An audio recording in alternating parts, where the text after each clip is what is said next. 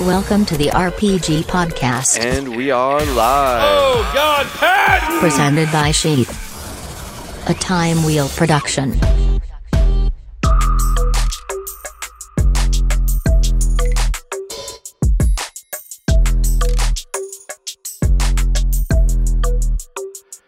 Now, I actually just took some Kratom. This episode is sponsored by SoapCorner.com, my Kratom supplier. Definitely check them out if you like Kratom. Very good. Welcome everyone to the Robert Patton Global Podcast. We are Welcome everyone back. to the Robert Patton Podcast. We're back. We're back. I'm just going to be your hype man. I'm going to be your hype man. You go for it. I'm the Notorious, and you are my P. Diddy. Flavor. We're back, people. Another episode, and we're back with Leo Savage. Leo Urquitas, the OG, me, man. Steel Mace Flow Master. You guys know him probably if you follow us. You've seen him. You should be following him. He's been doing it for quite some time. The Steel Mace Flow King of the world. He invented it. You invented it, and I see people on the On It page, including yourself, using your style. It's alive, you know. It's pretty badass. Thank you. How's it going? How are you doing? How's it going? How am I doing? Yeah, good, man. Good, doing real well. I think most people can relate to I wasn't doing so well, but now I'm doing well. It was a tough year. 2020 was tough. Yeah. There was so much good in 2020 that I'm good now, but I do recognize that 2020 was a motherfucking challenge, boy. I mean, For people that have to get out to perform their profession, you had to stay home a lot, I guess. I didn't even think about that. yeah, we usually teach. Okay, so for those of you who don't know, I own a business called Steel Mace Flow, and in Steel Mace Flow, we express ourselves in fitness. I mean, that's kind of a good gist of it. Is if you're having a bad day or a good day, a lot of times you go to the gym with that vibe, and you deal with that shit. And Steel Mace Flow is that focus of how to deal with your shit while moving, and not just the bad shit, but like the good shit. It should be celebrated. So dealing with that, the good stuff is just as important as dealing with the bad shit. But 2020 was a tough year. I did not get to travel the world and teach mace, man.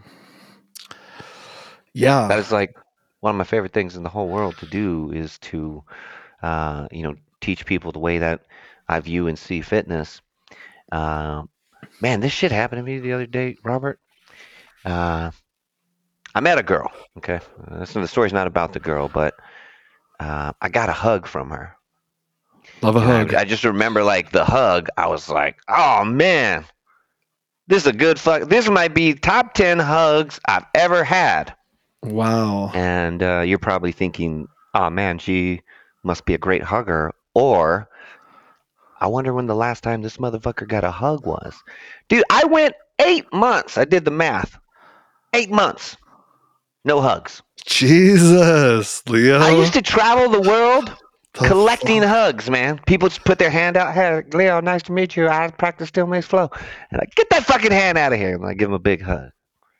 I travel the world giving hugs, heart to heart, full-bodied hugs, and respecting everybody's boundaries and understanding what's going on. People stop making eye contact. People stop talking. People stop opening doors for each other. Can you believe that shit? Social distancing. That's so It gross. made it hard to be a gentleman.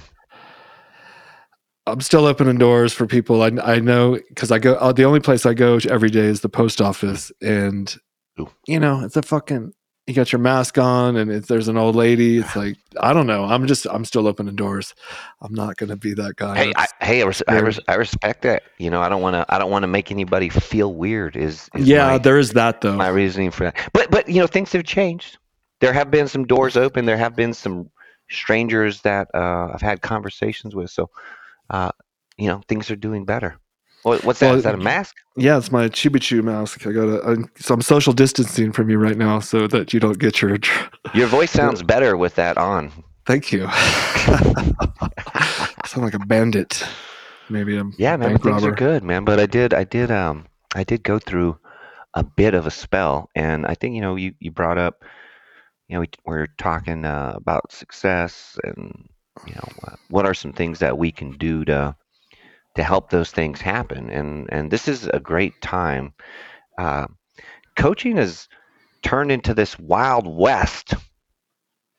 Coaching used to be this Tell thing me. where, yeah, you'd go get certified, you'd go to school, you'd do all these things, and then you would coach people.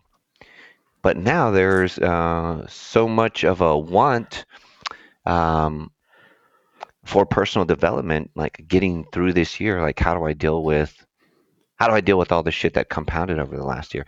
There's a lot of these lifestyle coaches, life coaches popping up, and man, it scares the fucking shit out of me, man. You can take a 45-day course, and then after that 45-day course, you start taking people through shit that is way out of your league. I've seen people take literally a 45-day course and then ask their clients to dive into their childhood and relive past emotional traumas, knowing full well that they don't know what to do once those things are brought up. So it's fucking scary, man. Wow.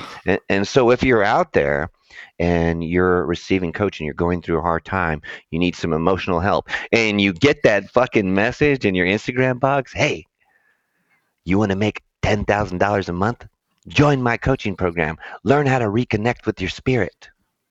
You got to really be careful, man. It's like one of those letters you get, the email, hey, your uncle died, and we're going to send you $5 million. It's not true.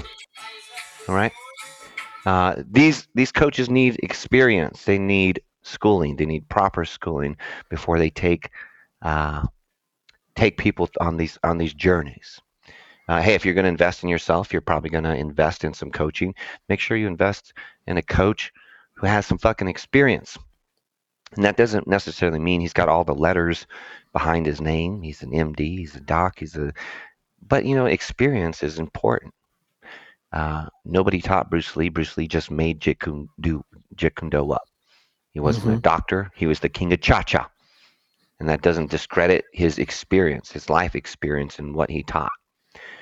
And so, one of the things I noticed in these mentorships, these group coachings, is people going through the coaching process start to turn into the mentor or the guru. Mm-hmm. They start walking like him. They start talking like him. They start wearing short shorts. They start wearing weird sandals. They start drinking the teas they drink. They start reading the books they read. And that all sounds good. But you know what happens when you start acting like other people? You inherit their problems. You lose yourself too, or whatever. Continue. This is interesting. So if I had this coach, he's like a communication coach. I can help you out with anything. That type of guy. He got divorced. This Poor is a guy communication. giving relationship life advice, and he can't keep his marriage together. Guess what happened? I'll tell you. You don't have to Please. guess. Thank you. The people who were following him and imitating him, guess what happened to them? They got divorced? They No. got divorced. They got separated. And not only that, but they were applauded. They were rewarded. They were further indoctrinated into the fucking group. These groups are expensive. So you're spending a lot of money and you're detaching from your family and you're picking up values that aren't your own. It's called imposter syndrome. And it is a very good way to get hurt. And so, I was part of that. Whoa. I was pretending. I was picking up traits from my guru. And I slowly started to absorb his problems. Dangerous stuff, man. Yeah. So that was the part where I was doing bad. Started losing relationships, started in using the money I had put together to get further education in the same system. And the further I got into the system, the further away I got away from myself. And the more I started acting like these other people. And it hurt. I had an identity crisis. very uncomfortable to go through. A lot of people right now are losing their identities because job misplacement, having to move, not being able to hug people for eight months. Wow. And so a lot of people are going through this shit, and when a lot of people need help. And so we have to qualify the help that we're getting. You don't have to, but you could take the road I took, and I can tell you that it's painful and it's expensive. And more than all that, the toughest part is being forgiven, because you're going to have to make some apologies to the people you stepped over along the way, or stepped past, or the relationships that you set aside so you could follow the leader.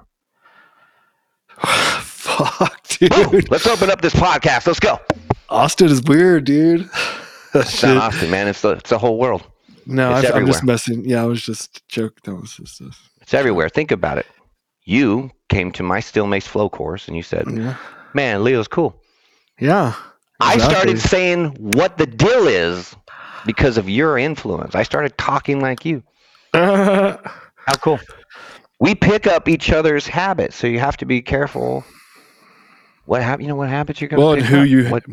Who you hang out with. That's a very good point. That's one of the principles of success, is like choosing your friends wisely. I mean, and you want to choose people that are kind of going along the same path as you. And it sounds like this person who you were following had what you were looking for, at least on the surface, and you were trying to choose your friends wisely. That's why you choose a teacher, because you want to improve yourself. Right? And but sometimes people are full of shit, I guess, or have their own issues, and it sounds like it's easier to fix someone else's problems than try to fix your own, ergo the divorce. And then when that happens and he's the example and people start following it, he just kind of seems to like run with it and say that like that's a good thing, somehow spin it in this weird positive I hate way. that, man. Let me tell you about how much I hate that. All right. Yeah. Tell me. Check this out. Robert, I'm so sorry about your breakup. I know that you didn't break up, but this is a conversation we've had. Right. But look at you now. I think that is the worst fucking stupidest ass friendship, backhanded insult you could ever give. I went through an emotional torment, and my friends said, you're going to learn so much from that. I'm sorry that happened, but you're going to be so much better on the other side.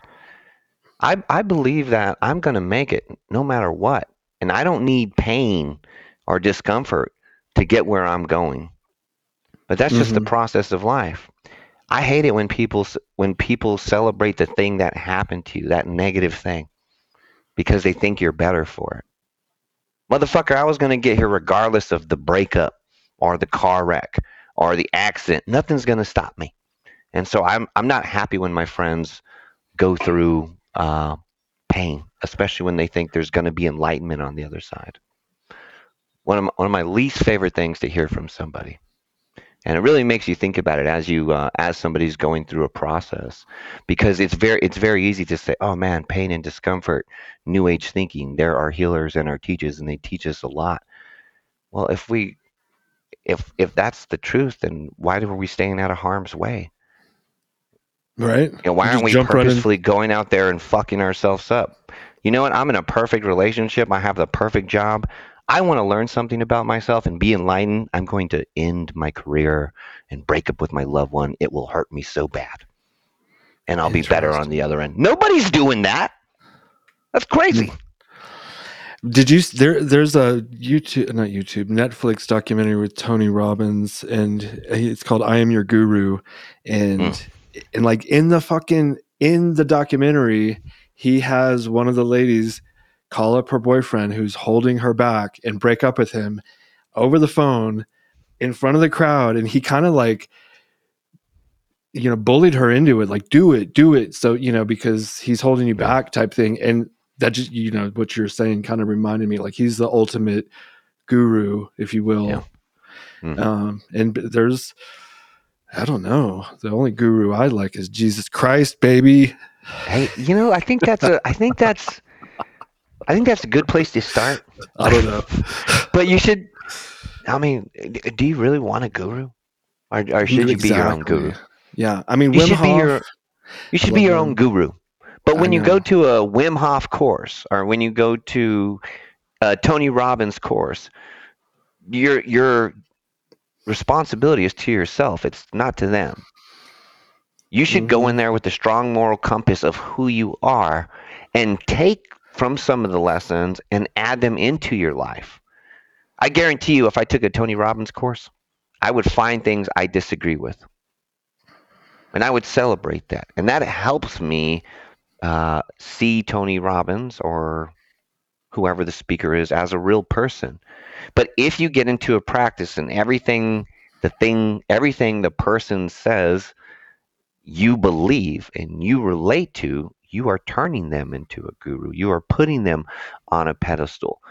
There's no way you and me have everything in common. We should have disagreements as friends. We should see things differently as friends. And so the same thing when it comes to a mentor or, a coach. Like, hey, how's your coach? I love him, but he smokes cigarettes. I would never smoke cigarettes. But I love everything else about him. And he drives a Hummer. I would never drive a Hummer. Those things I don't like about him. I would never do those things with him. But I read his books. Yeah. I mean, I don't know. I don't really get it. I've watched this documentary, another one called Into the Wild. I think it's about Yep, Osho. yep, yep. Great documentary, and Right. so do you get? Did this guy have that thing that Osho had, where you get like high when you're just like around this like the person? They have this presence that's so like this. Their aura is so powerful. You being in their presence is like just blissful. Those trusts are built up really small. Like, I don't know much about the practice of Scientology, but I do understand that you get some information from them as like a introduction. And if you do that information, what you'll see is monetary success. Hey, do these things and you're going to make money. Okay, cool. No investment or low investment, and then I get a return on my investment, which is good. And so a lot of times that's how the relationship starts. There is a reward for listening to them. And man, I listened and I made some money. And so then it became, what else do you have to say? Mm-hmm. Well, I have more to say, Leo. Okay. And it costs more money. Oh, okay, great. Hey, the first program cost 10 grand and I made some money. How much is the next program? Well, it's $50,000 for the year. And you're going to get a bigger investment because it's more. And we've already established this relationship. There's the monetary, and then there's the tribe. Everybody wants to fit in. Everybody wants people. And so when you go to a packed auditorium and everybody is looking at the singer or the priest or the talker, there is a vibe that is created in the room that you can't help but feel wrapped up in. And how many of us have seen the speaker or the talker or your coach or your teacher and said, I want to be that guy when I grow up? Now, that didn't necessarily mean, hey, I want to turn into Tony Robbins, but I want to be the person talking. I want to be the person helping. I want to be a good dude.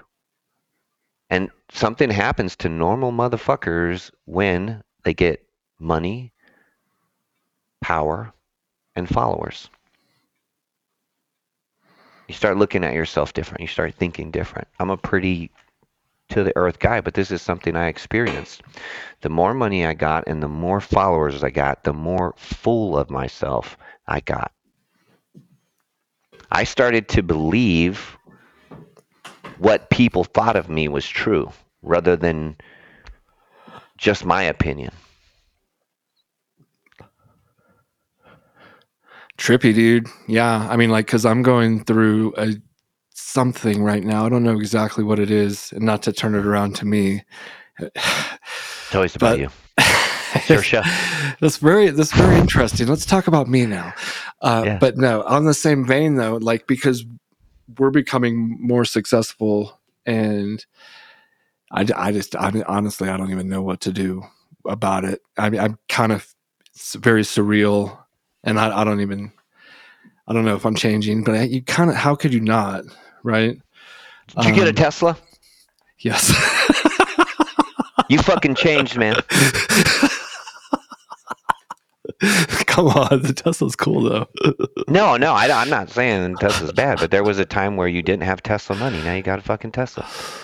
And so the money in your pocket changes things, like consequence. Like there was a time where I prayed, like, man, let me just get to this next paycheck, and please God, don't let me get a flat tire, don't let my windshield bust. Man, if I get a parking ticket, I'm not going to be able to eat. And then I got a couple of bucks in my pocket, and I was like, whatever. Flat tire, I'll buy 4 new ones with gold rims. Exactly. And so the your position changes you, and of course your resources change the way you react. One of the ways that I've helped relegate those emotions is by helping and by giving. Absolutely. And I would love that. I want to talk about that. Yeah. That is the thing. And this is in the same lines, and we'll switch subjects to that. But I know a lot of healers, a lot of people that are healers, but I don't know anybody who's healed. I know a lot of like dudes who have been all over the world and seen all kinds of things, but they're not healed. Being healed or healing is a circle. It's a practice. And so there you are going through the healing process, and you make some monetary gains, you make some business gains, you make some relationship gains. You can't stop the practice of healing. And so I'm at a point now where if there's the healing I do to myself, like taking care of myself, eating right, yada, yada, yada. And then there's this bigger scope of what helps my mental health out, and it is helping other people. And so for me to continue my healing process, which is this never-ending circle, I love circles, I pour into people. I help their problems seem as big as my problems. Which, by the description I just gave with having a little bit more coin in my pocket, my problems aren't such a big deal nowadays. And so helping people get to a place where they can have the same security in dealing with their problems, it's important.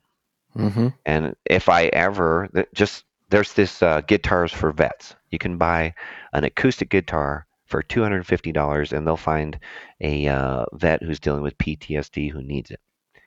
And so anytime I start feeling that type of way, if I don't have somebody directly to help, I have charities that I help and give to.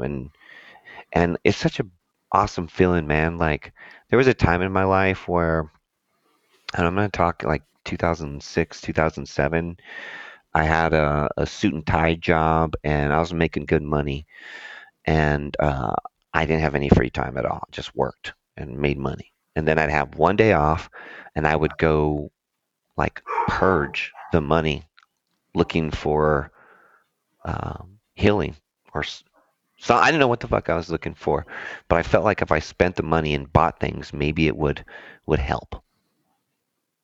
And in the same way, rather than buying the Dolce & Gabbana watch or the gold 20-inch Statons for the Impala, I don't have one of those, but how cool would that be? I help people. And it is a satisfying feeling that carries over. It is a very beautiful and healthy practice to learn how to give and when to give. Well, so I wanted to chime in because they say if you make like $70,000 a year, you reach like the amount of money that you need to reach like a kind of peak level of happiness related to money. If you make double that, you're not going to be like twice as happy and so forth and so on, 10 times as happy. But I started thinking, but what if you helped 10 people? What if you helped 100 people? Does helping people make you happier, and does it can you become happier by the more and more people you help? And I want to, with our money, and I didn't buy myself a Tesla, I bought my wife a Tesla. I know. I still have my 2004 Lexus, but I'm going to get one soon-ish. But I'm, and as she grows, Stacy bought her parents a house, kind of, with her other siblings, and but it's it's got a warehouse in it. They're gonna like work for Sheath. They're gonna ship packages. So her parents are gonna have like employment kind of from Sheath. So we're like helping them, and we help these dogs. We always fostering these dogs and stuff. And I want like 5 years ago, I think it was 2015. I was in the kitchen at the San Antonio house with my friend Nick. We were talking like, what would you do when you become successful? And I was like, you want to help people, but who specifically? And I talked about animals. I guess my point in bringing it up was to pose the question to you, though, because like money isn't everything, and money helps with stress and anxiety, not necessarily happiness. And so it's like, what is the key to happiness? And you just basically said it, I feel, with helping others. Am I right? Yeah, it is the thing that makes me the happiest and fulfills my life the most. And it is the thing that if I don't practice, I get further and further away from that healing process. And so I start taking steps back. But there's something to that, like that you got to have a little money. Couple bucks helps. Got to have a couple bucks. I mean, you could just totally help people out. But as I look at Tony Robbins, what's Tony Robbins drive? Probably a bunch. How many mansions does that dude have? Yeah, too many. But if he's the dude, then why does he have the things? Can't he just be happy helping people? I mean, I'm sure he could get on the phone with the electric bill company, and he might owe them some money, and he might be able to like coach the bill collector a little bit and make their day better. But she's going to say, pay me. So you got to have a little bit of money. And money. Yeah, name somebody who's really woke, who doesn't have a mansion or fancy car. It's part of it. They say money can't buy you happiness. Check this out, bro. Look, watch this. I bought new teeth. I'm trying to get that too. Nice. Looking good, buddy. Son. Dude, I never have smiled this big. Money doesn't buy happiness. Look at this fucking smile. Yeah, I'm so happy. I have it. Nice. I like that. Nice. Yeah. So, they say color doesn't matter. Tell that to a fucking gold watch. Okay? Yeah. It makes a difference. All right? So there's truth to it. We might want to get away from some people might want to money's not the root to happiness, but you're pretty happy when you they're the ones sitting rent. on the most of it who say that, because they're trying to divert your attention that they have or get you to buy their program. Well, you're making me nervous because I would want to go to a Tony Robbins. Be fucking nervous, because when this conversation needs to be had. I'm not saying don't go to Tony Robbins, don't join self-help. I'm saying be yourself when you go in, and be yourself when you go out, and realize that these pitfalls happen. I think we all know, whenever you get that message on your phone, this is the IRS. We are going to shut down your bank account unless you call us. We know it's a scam. Yes. But that scam still works. I know. Yeah. And so you have to constantly have conversations about even fringe topics. Let me tell you this real quick, because I got scammed for 5Gs.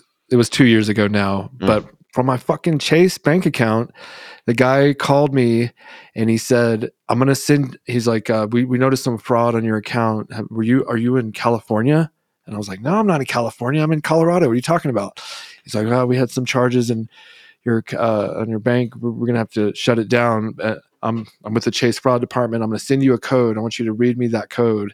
And this is what Chase does. They tell you sometimes, I'm going to send you a code. Yeah. But what he did was, at the same time he's trying to log into my account, my account was asking him for a code. They sent my phone that code, and then I told him the code because it was two different. There's two different reasons why they would send you a code, and I didn't see that it was for a change of a password. He changed the password on my account, got in, sent himself $5,000, and luckily that's all they took. Chase gave me the money back, which was cool, but like the best of us. Look at me, I'm like, I got scammed. I'm that guy. Me too. Yeah, that's exactly what I was talking about. I took a program. They fucked me up, dude. I had to. Do you want to tell us the name of the program? No. Okay. Because I'm going to tell you, it could be any of them. Right. I joined a program also. It depends on what you go in there for. It's not Landmark, right? Probably not Landmark. Shut up. No, I'm just kidding. I'm just kidding. I did that. Okay. I'm just kidding. No, it wasn't Landmark. I've been through so many courses and I found a lot of value in them. And hey, I like to take blame for my part, and so it could have been the way that I went into the program. And let's just say that that's what it was. Me going through that activated my reticular activating system, which means like, hey, you bought a Tesla, so now every time you drive somewhere, you notice the abundance of Teslas on the road. So because I went through this process, I was able to see other people going through the process because I recognized that it existed.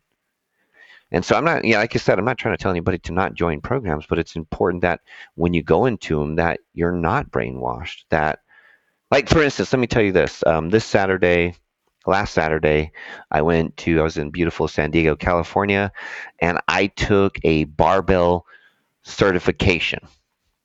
And I didn't take the barbell certification to become a barbell coach. I took the barbell certification to help with my core, my Steel Mace Flow practice. And so I went into the thing with an objective and boundaries and things that I wasn't willing to pass off. I'm not willing to hear somebody's timeshare scam. If you say, hey, you want to talk timeshares, I'm going to leave the room. No matter whatever I was there for, I got that information. And then once you start laying on the shit, I know that what it is, that I don't have to participate and I don't have to be involved in it. And so, verify your, whoever this coach is, make sure that they've helped some people and ask them about the people they didn't help. No coach has helped 100% of the people. Can you please give me an example of some of the people that you weren't able to serve, that did not make it through your program, that found it not to be effective? They were resistant to the program. They just weren't willing to open up and do the steps necessary. I smell that shit. I smell that shit too. Your eyes are brown. Your eyes are brown. I smell it. It's coming out of your nose. They walked in with the wrong attitude. See, hey, it could be, but I refuse to believe that every coach is perfect. No, of course. I refuse to believe that everybody's program is perfect. And so if you can't give me an honest answer about that, then, I'm probably going to move on to the next one. Well, I'll tell you this, and Corey, my friend Corey, a bunch of my friends went to this Landmark. We all went. Landmark is some kind of self-help rehabilitation group therapy course. And wow, I worded that pretty well, actually. And you go there and you're in a group, but you're delving into your like childhood trauma, fears, trying to get past it so that you can move on with your life. I hate it already. Keep going. And, I went in with a relatively open, attitude about it because my friend had gone through it and he was really hyping it up. And I was like, whatever, I'm just going to go. But I went with another friend and he kind of went in with a decent attitude, but right away when they started asking him like to take responsibility for his part in whatever trauma there was, he was like, from that point on, he was just like, fuck this course. This is stupid. But we stayed there for 2 more days. And I was like, it was weird. I ended up getting a little bit of something out of it. I don't remember what it was, but the next thing you know, though, of course, they want you to sign up for the next course, which is twice as much money, and it's going twice as much. Make you. But I was like, I'm good. I think I got what I was going to get. I'm not doing that again personally. A couple of my friends went back. So the childhood thing. I'll get into it real quick. Yeah. Because I hate this one, man. Do you know where I got my hairline from? My parents. Your dad. Yeah. Okay, so what else? What else did I get from my parents? Hey, you know that emotional trauma I got? Guess where I got it from? Parents. For sure. Okay. We all know that shit. Any problem that I have, if I wanted to talk about it long enough and look into my past and into my childhood, I could probably associate it with my childhood, some trauma. So why the fuck do we need to go down that road if we already know that? Why are you picking at old scabs? Why don't you just fucking move past it? I saw this person. This was the thing that really broke the camel's back for me. I had this friend who was a solid individual, went through this course. They took my friend through they brought up a bunch of horrible memories that my friend moved past years ago. My friend's flourishing, they're doing great, and then they got into this course, paid thousands and thousands of dollars, and then asked her to share all the demons, asked them to relive all the emotional trauma. What kind of coach wants you to go through that? Why on earth would you take somebody who's moved past that and put them back in the place or in that place? Right. And then the course ended 2 weeks later. They got my friend as if it was a beehive, shook it up, got it as frenzied as they could, and said, breathe and journal. And breathe, journal, and meditate. Sit with your emotions. You want me to sit with my emotions after you just shook up the beehive? I can't stand that, man. It all comes from our childhood. I'm not into sitting with my emotions. I'm into moving through them and moving past them. Mm-hmm. I could totally remember my first memory as a child was domestic violence. And I could tell that story, and I could relive it, and I could let it shape me, or I could just move past it. And I think a lot of us as adults, we have moved past a lot of those things. And it's not so much finding, find out the reason or what. I mean, why? Why can't you just teach me the skill to be better now? Why do we have to go through that? And so it's one of my least favorite things to go through in any of these courses. And I kind of brought up the pillar principles of just about any of these courses. I don't care what course you've been to. If you've been to one like this, they're going to tell you to journal, to meditate, and to eat better. They're going to teach you how to talk to yourself. They're going to teach you how to talk to people. And this is through all the courses I've taken. I've taken a lot of courses. Yeah. And these are the things that they all want you to do. Just that basic practice. So what I've come to figure out is you can take those things and package them and put your coaching name on there.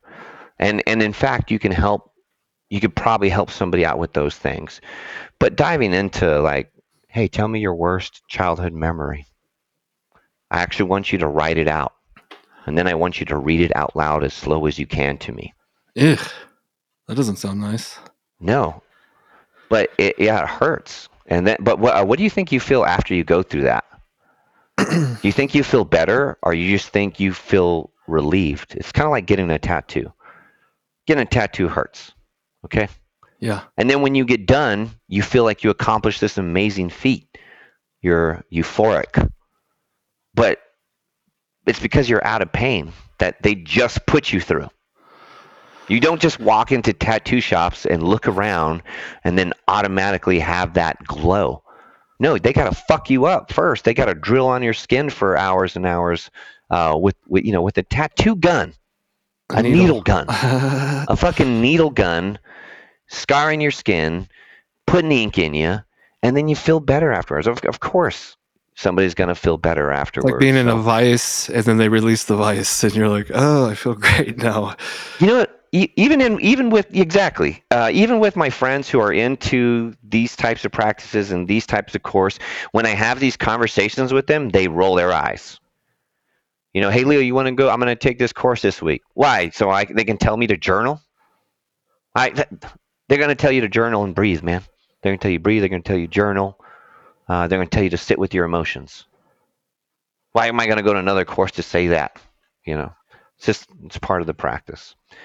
Yeah, part of it.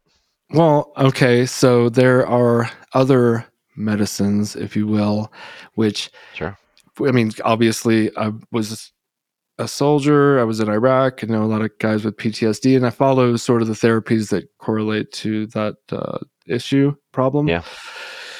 And there was a movie that we sponsored called From Shock to Awe, where these guys went through trauma and then they took like ayahuasca and things like that to deal with those traumas. And the wife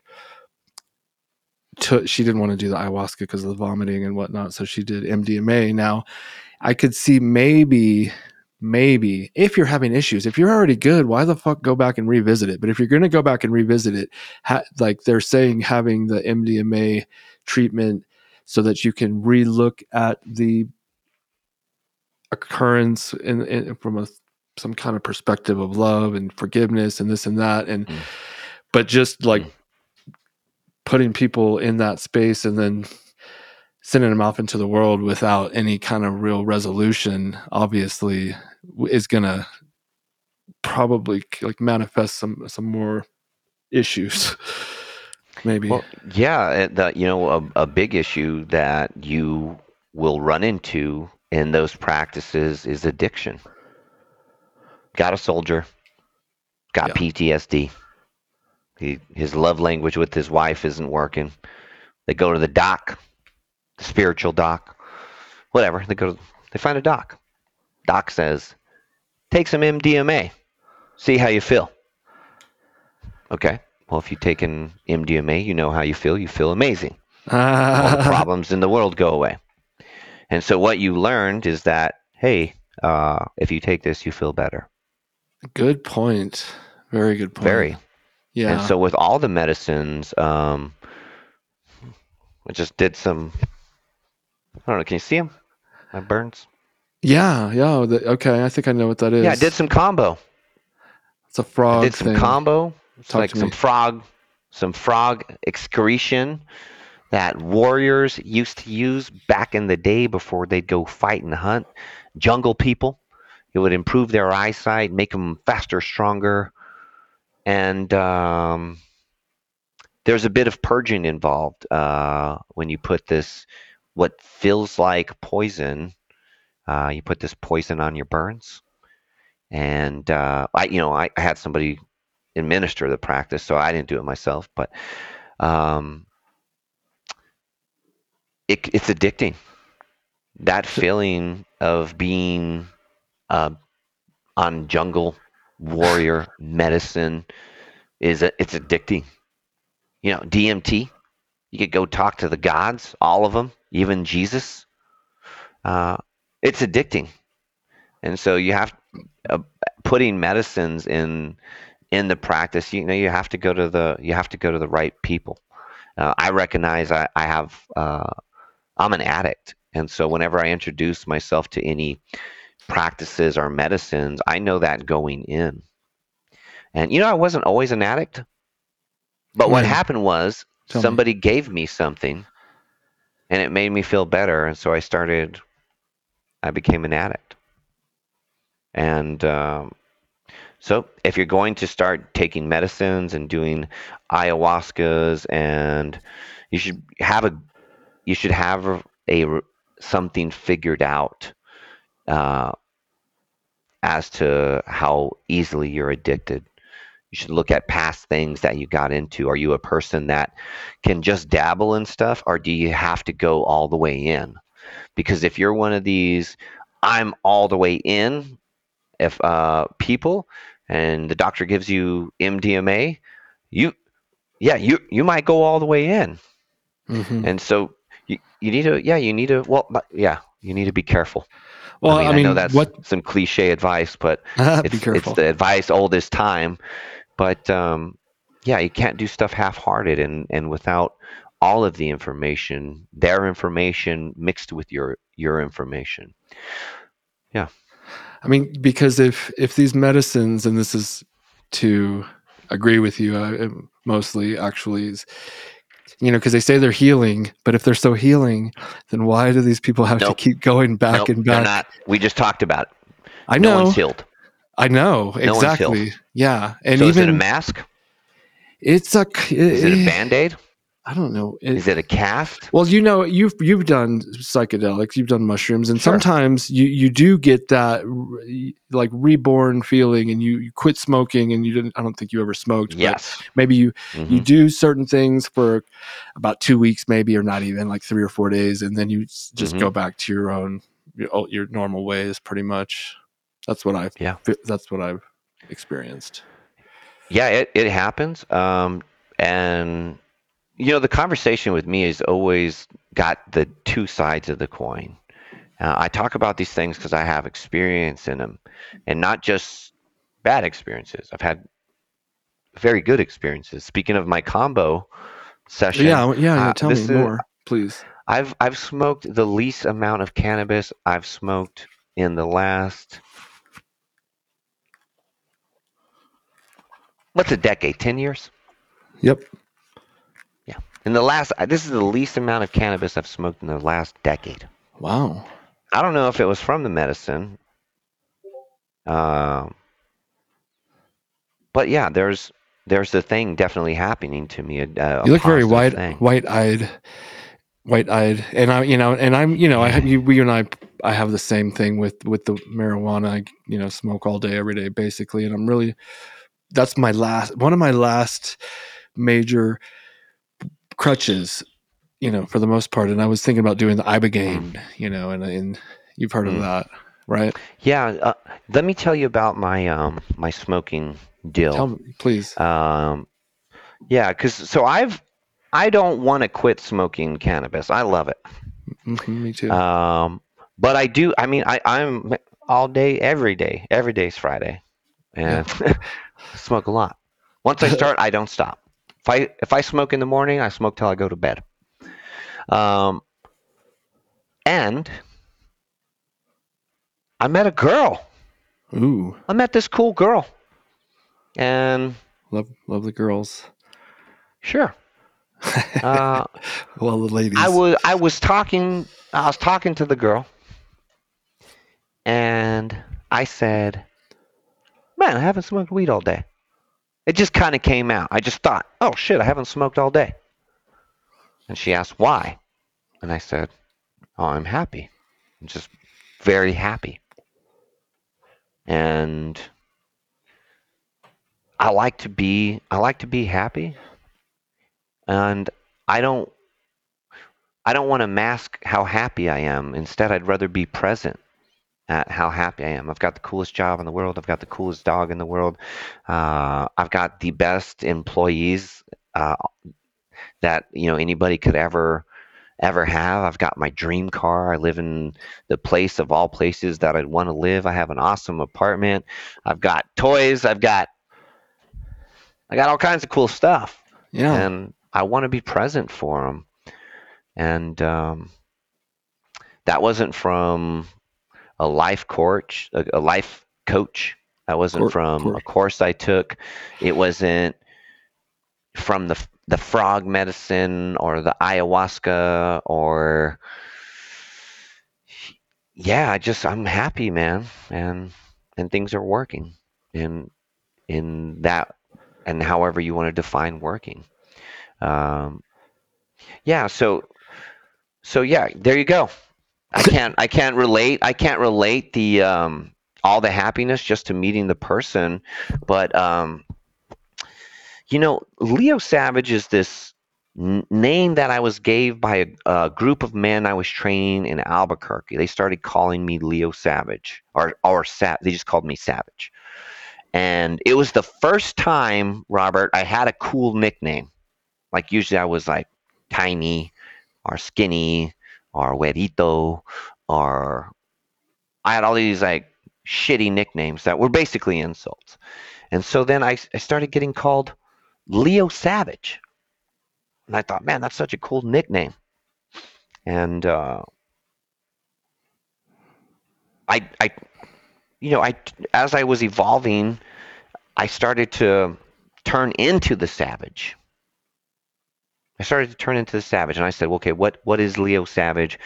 How does he operate? And it was based around what makes me happy. What makes me happy? I'm going to do those things. This character of Leo Savage is going to do the things that make him happy. And titles are titles make people react. And so if people call you Leo, I was calling myself Leo Savage, so I started doing savage things. And then as my base got bigger, my name got bigger, more people were calling me Leo Savage. And I started to believe what they thought Leo Savage was, which wasn't necessarily what I thought, but at times I found myself acting the way people expected rather than the reason why Leo Savage was created, to make me happy. I was being Leo Savage to make other people happy. And I had this moment where, and it was this year, where I said, I don't want to be Leo Savage, because in the context that Leo Savage is operating now, I am being an imposter. Mm-hmm. Not an imposter to take advantage of anybody, but like To I yourself. said, I was. And so, last year I decided I was going to retire Leo Savage and just feel what it was like to not live that expectation, whether it was self-imposed or from the outside. And I was in limbo, man. I was just stuck. I think we can relate to this. Like, you start building your name and your brand, and then you say, like, am I really the person who should be doing this? I don't Yeah, have the imposter doctors. syndrome. Yeah. I don't have the letters behind my name, but I'm taking people through, transformative experiences. Dude, I will Uh, attest, anyone listening, Leo is a yep. great coach. As far as explaining how to utilize the mace to maximum level, like you got that, the vernacular down, but also, you have more. It's not just about the mace. There's more like life lesson, sort of motivational, inspirational teachings that come along with it. I just wanted to give a little plug for you because I really appreciate what you I do. appreciate that. But so this, and I'm glad you said that, because I stopped recognizing that.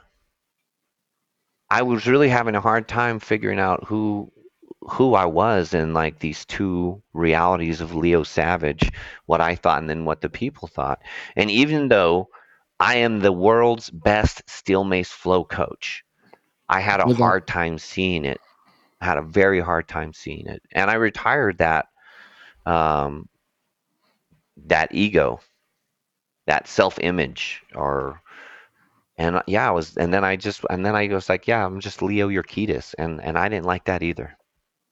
Because the truth is that Leo Savage is the person that I turned into to champion this movement art, and mm-hmm. and with that became the opportunity to help more people than I could have ever dreamed of. And so I had something I wanted to be what I didn't want to be. I don't know if that sits or hits with anybody.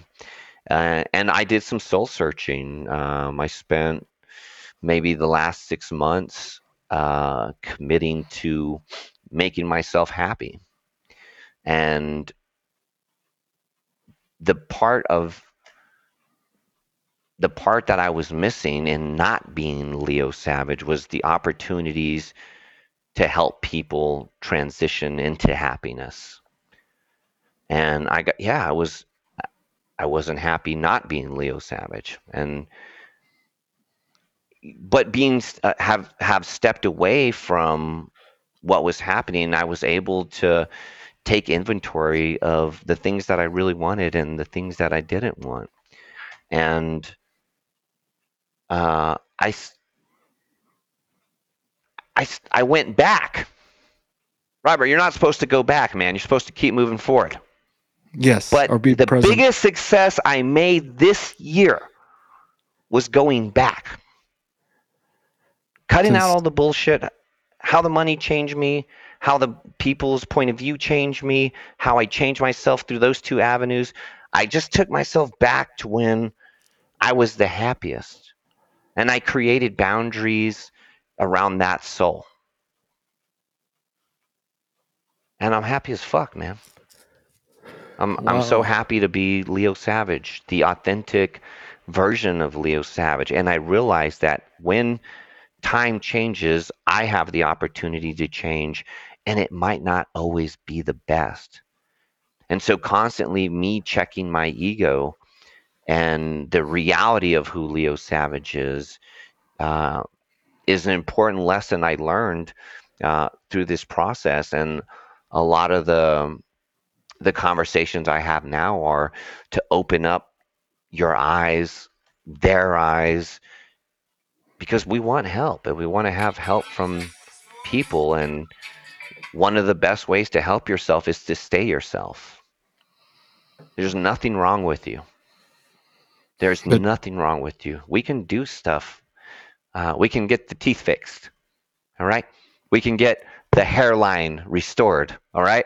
I mean, but there's nothing wrong with you, man, or anybody who's out there. And you don't need to change, but you're welcome to improve your relationship with being happy. happiness. Be Yes. happy. Don't worry, be happy now. Ooh, ooh, ooh, ooh. You know that song? Be happy now. Yeah. There's a lot of truth to that, man. Bobby something his name Bobby was. Digital? I don't know. Bobby Green. So had an interesting conversation, and we're coming up to the end ish, but I did want to ask because I'm pretty happy. Good. And but so like now what? Like we're successful. We made it. You're at the top of your profession. There's nobody higher than you at in what you do in the whole world, and I attest to that as a witness. I'm up there in the underwear realm amongst my peers. I'm in the game, we're doing well. Now what? You know what I mean? Like, Well, just hearing you say that, man, it makes me so happy. It makes me so happy to anytime you have any bit of success, I celebrate it. It makes me happy. And so, yeah, the practice now should be cultivating that happiness. I mean, that's my mission now. Is if it doesn't make me happy, it doesn't serve me. And if it doesn't serve me, I try and stay away from it. There's some things that aren't that you can't avoid, right. and whatever. But if I do everything in my power to be happy, when I run into one of those uh, obstacles, impasses, hurdles, I know my goal is to be happy.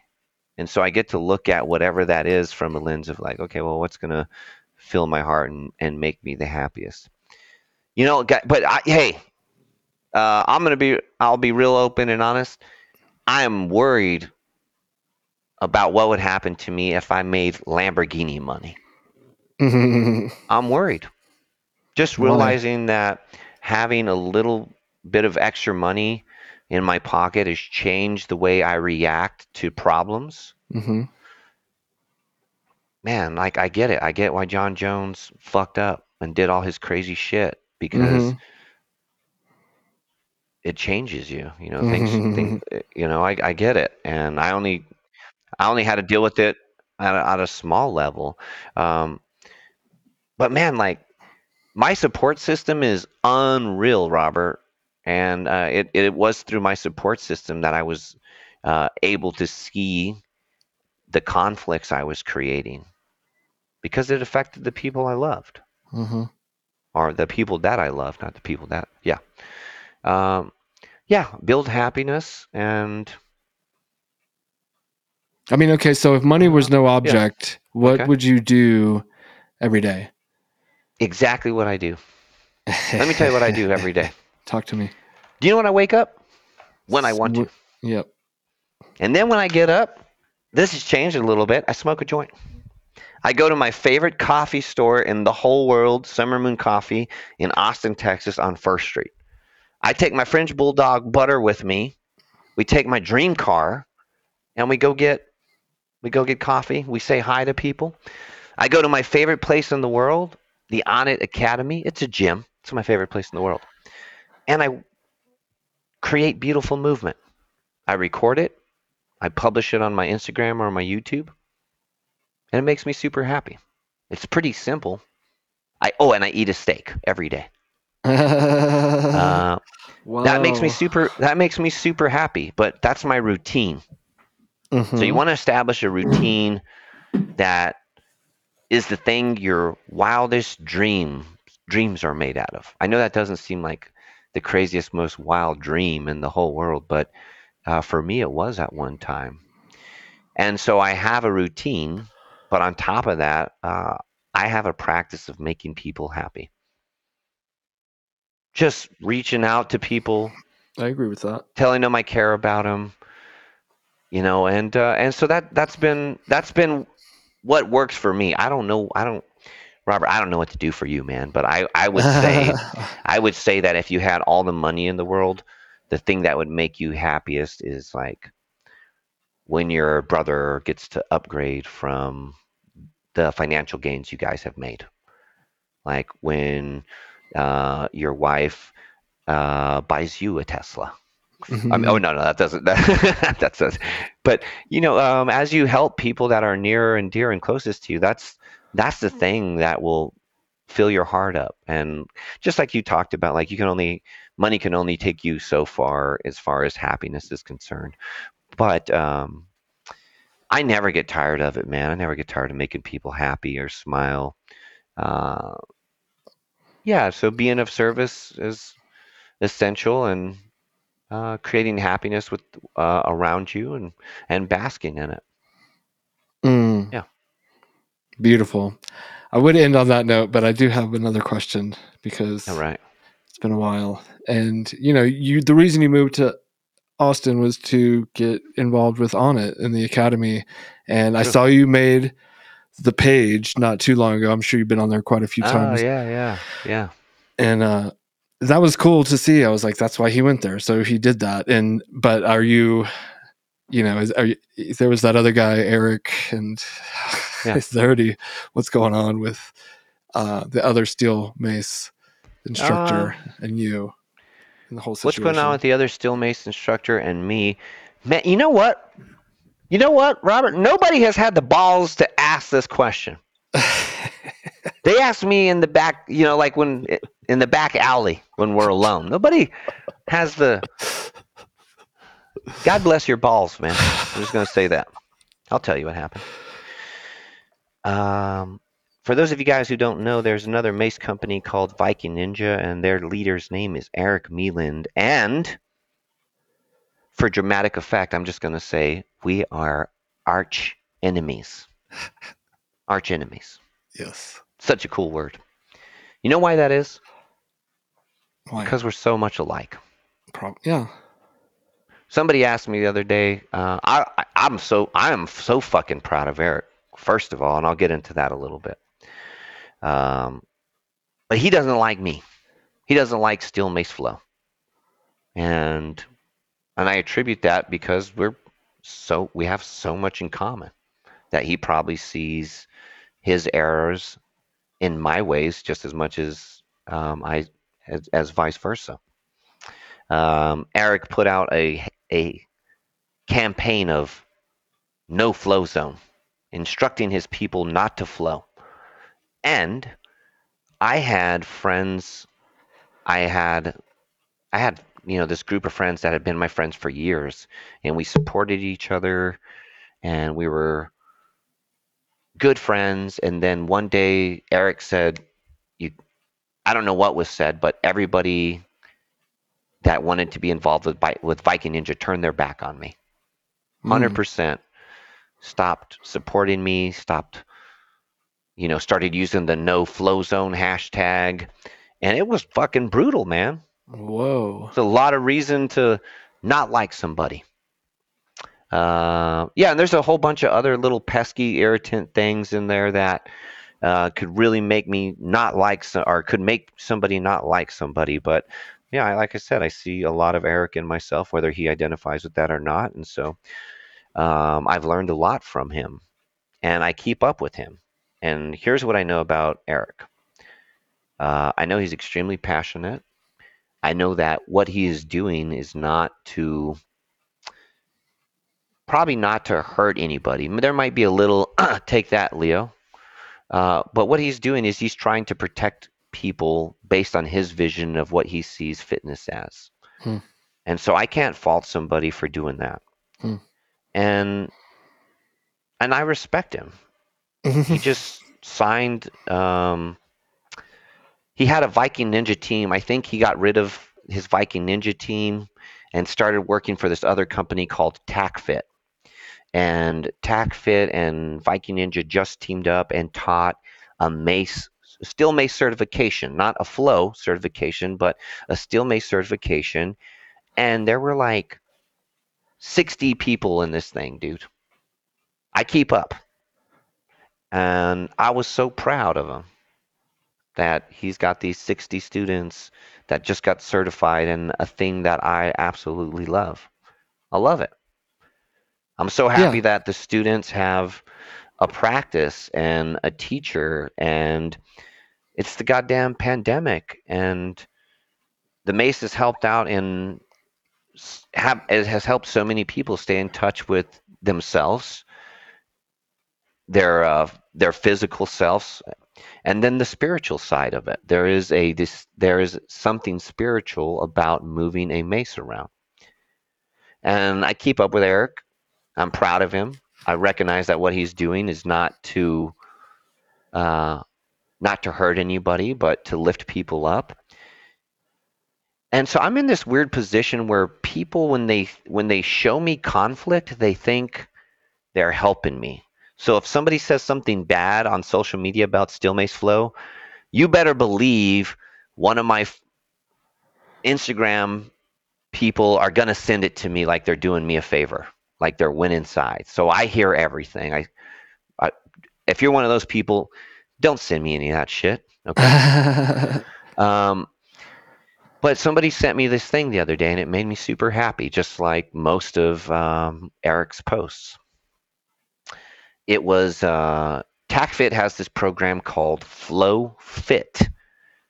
And in Flow Fit, you connect emotion with movement. It's a calisthenics program, but they encourage you to find flow. The highest mental state that you can be in a physical practice, flow state. Somebody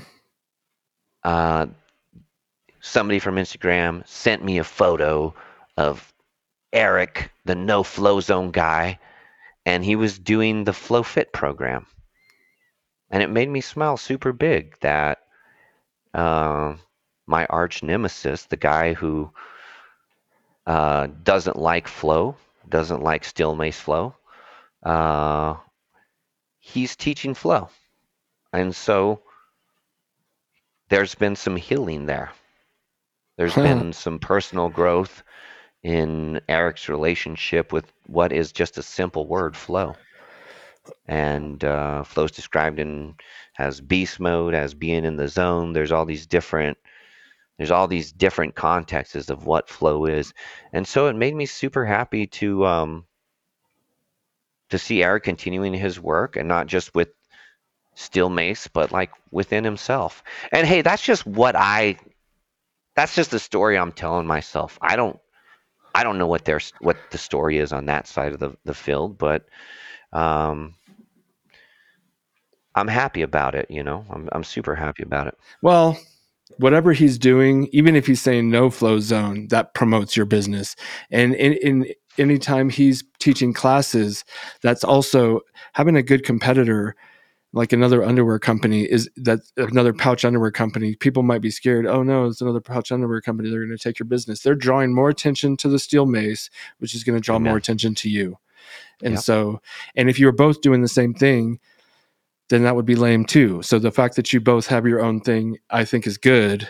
I do think there's a Agreed. little bit of fear. I don't know. That's just my own assessment, but that's irrelevant to the whole fact. I like the way you're looking at it, which is from a very positive vantage point, and it can only help more people. Right? And yeah, just to end that kind of conversation there, I'd love and have reached out to Eric and his Viking Ninja team several times in message, in direct to phone, in message, and Instagram. But I've never stopped my quest to, like, let's just fucking get over it, man. We're both doing some great work. Well, I remember, and we'll get over it too, but like you and I both went to his course, so it's not like you were never, it was always one-sided kind of as far as the support and lack of support as it goes, but maybe he'll come around, and if he doesn't, that's Hey man, time Yeah. heals all, and Yeah, I have all the belief in the world that as the hairs get gray and the muscle density starts to fall off and all you're left is with your heart, your soul, and your memories, you'll probably do everything you can to uplift those attributes that you have left. And man, Eric, if I ever well, I don't want to say if I ever, but I apologize for any of the negative communication or feelings between us, and I'd love to do the work to patch that up. And bury the hatchet and of course, move on, and yeah, that'd be. I would love to see that, and I think we will see that in time. I'm with that. So I want to respect your time. Thank you very much for coming on. That's great catching up. I want to do it again. Now I'm like, fuck, why haven't we done this in so long? But it also made it that much more special to talk to you. Man. So thank you. Thank you everyone for listening. This is Leo Savage. He's everywhere. You can find him online. And go to one of his courses. It'll make you a better person. And it's fun. It will. It will. That's it. I don't have anything else to say about that. That's it. You got anything? You can say words. Yeah, you guys make sure to check out steelmaceflow.com so you guys can, we can learn a little bit more about what I'm teaching. And if you're looking to get certified in steel mace, I've got coaches all over the world who speak all the different languages. It really has turned into a global event of moving with emotion. I couldn't be any happier. We have a level 1 and level 2 course. And yeah, life's good, man. Wearing sheath underwear every day, rocking it. Robert, I'm going to leave, but I got to tell you one of my favorite stories. Yes. I'm at the Onnit gym with the bros. I'm hanging out with all the bros. And these two girls, Austin girls. Uh-oh. The women of Austin, as they're called. They're walking up to me and the bros, and they're looking at me. And we're at Onnit, by the way. Of course. And they walk up to me and they say, "Hey, are you the..." And I already know what they're going to say. The steel mace guy. You'd like some lessons? Of course. But that's not what they said. You know what they said, Robert? They said, "Are you the sheath underwear guy?" In front of my bros. Nice. So it was like just a really fun story for the ego, and I thought it'd bring a smile to your face as it does mine whenever I tell it. So, my friend, I love you. Love you. Please tell the wife I said hi. Please tell your daughter I said hello, and then Sheath Nation, thank you for your support, and we'll catch you guys next time, huh? For sure. That was fun. All right, people. Yeah, man. We're out of here.